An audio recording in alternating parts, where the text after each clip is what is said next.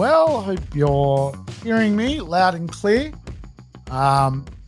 Today we're going to talk about the idea of having a bit of a plan B, the idea that not everybody can just run out and buy, 5, 6, 7, 8 properties and create passive income. So wanted to talk to you about really a plan B.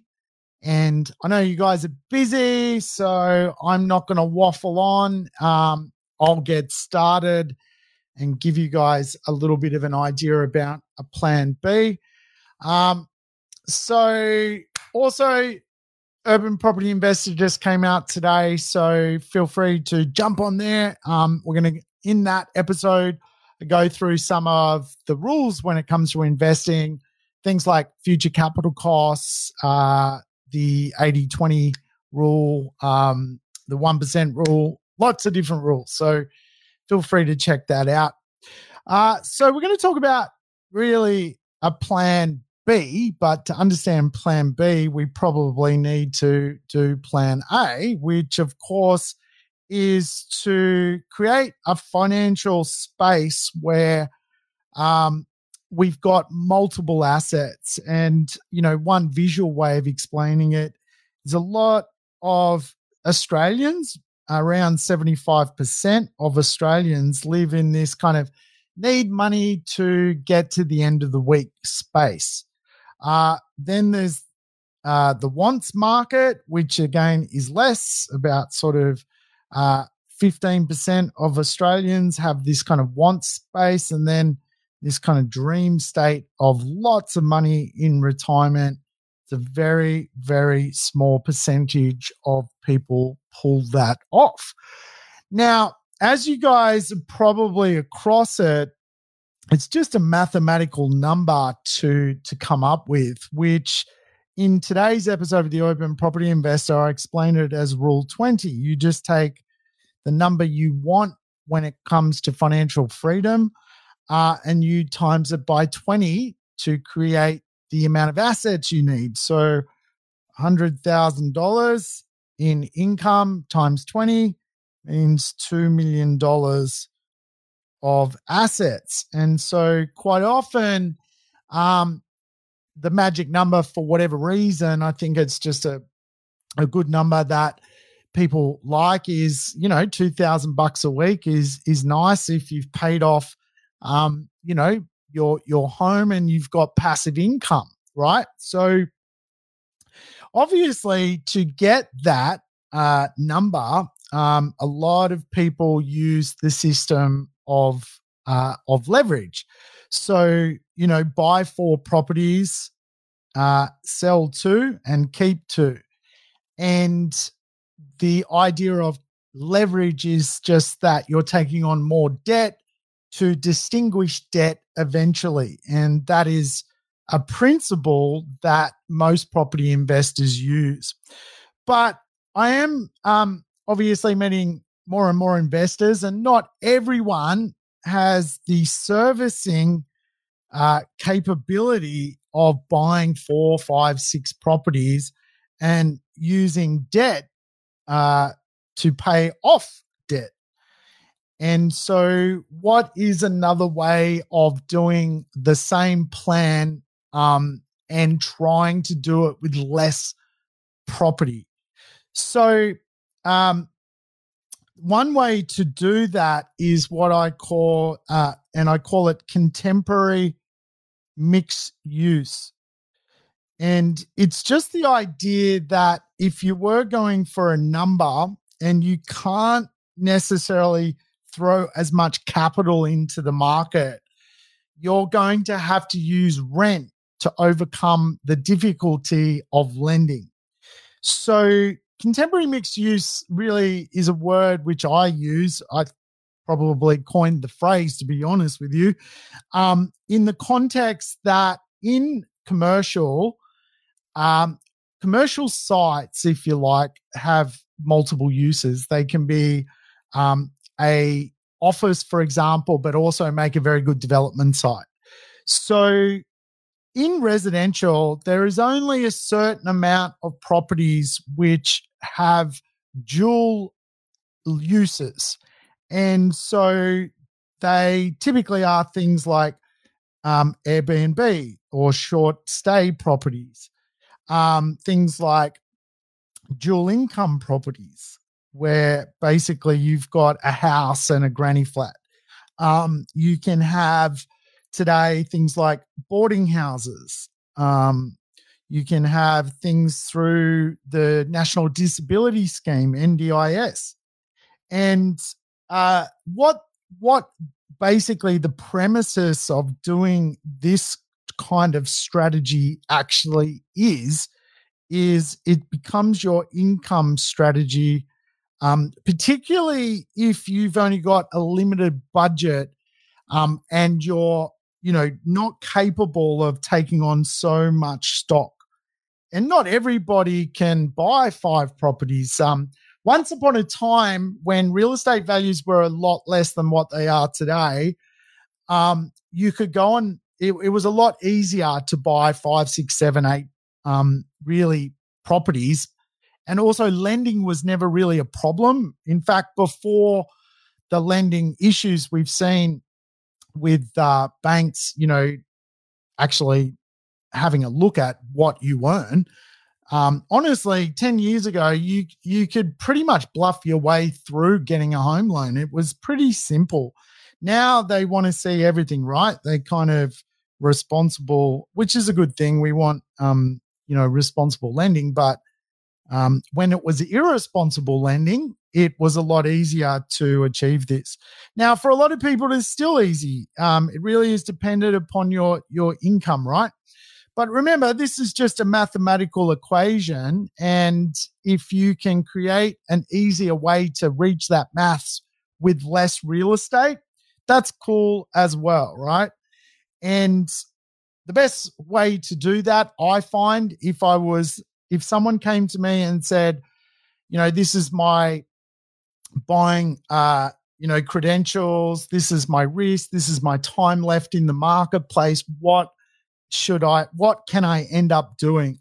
I would probably pigeon pair a primary growth property, like something which is, really, really ace, maybe like, I don't know, $600,000, $700,000, $800,000 in today's money, where you're going to primarily get growth.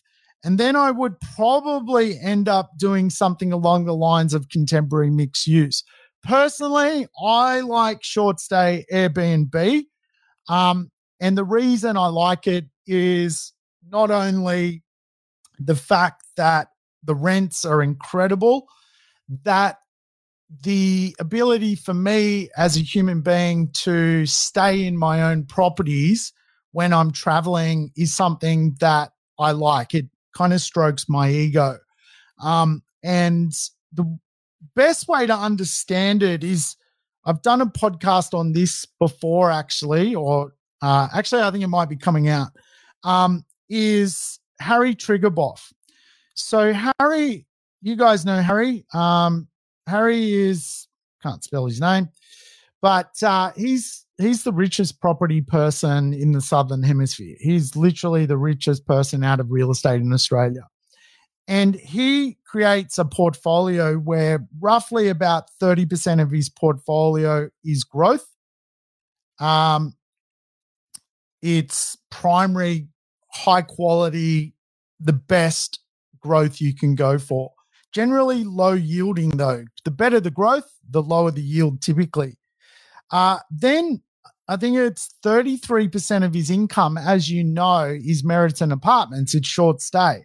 So he holds assets and basically turns them into a hotel so he can get a better rate of yield or better rate of return. And then 30% or thereabouts is actually a development fund. So I like to mirror this. I do something very, very similar. And in my own property portfolio, in fact, 30% of my own property portfolio is set up this way that I can short stay the properties to generate better income from the assets. Now, the reason I have not been really talking about this a lot of late is because of the pandemic. Pandemic obviously has made it virtually impossible for people to experience Airbnb. But as we know, all things come to an end, and it would seem that the border is going to open. People are going to start to move. We can't be kept in lockdown forever. People are starting to, literally lose it and, starting to burn cars and take to the streets, and there'll be a lynch mob soon in many places. So things are going to get back to a more normal state.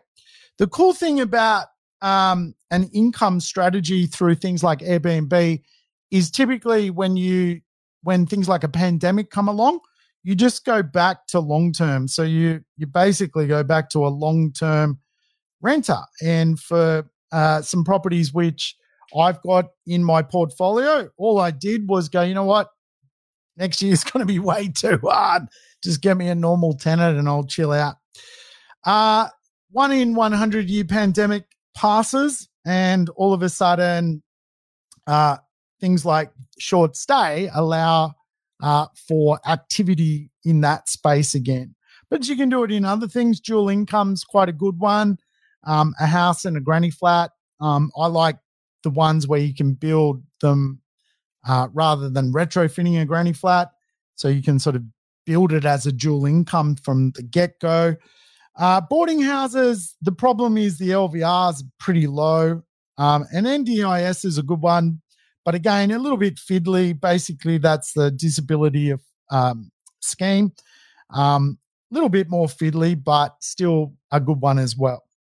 So the point of the conversation was, if we go back to it, to have $100,000 in income, we need $2 million worth of real estate. Now, if we can only buy, if we can't buy $2 million worth of real estate, we need to change the formula, which is the plan B. And one of the best ways to change the formula is to take a $25,000 normal rent and make that a $50,000 per annum normal rent. And all of a sudden, you don't need $2 million worth of real estate. Maybe you need, making up the numbers now, but 1.4. So that is the power of contemporary mixed use, which I've just stolen the name basically from the mixed use you see in commercial. The best returns in real estate, or the best yields rather in real estate, is from commercial, because in commercial you have what is known as a triple lease. Basically, you have the rent, the tenant pays the outgoings, and the tenant pays the insurance. So you basically have a huge income. The problem with commercial is, again, the LVRs sometimes around 70% and the loan term around 15 years. So you quite often get this kind of, you need a lot of cash to run it.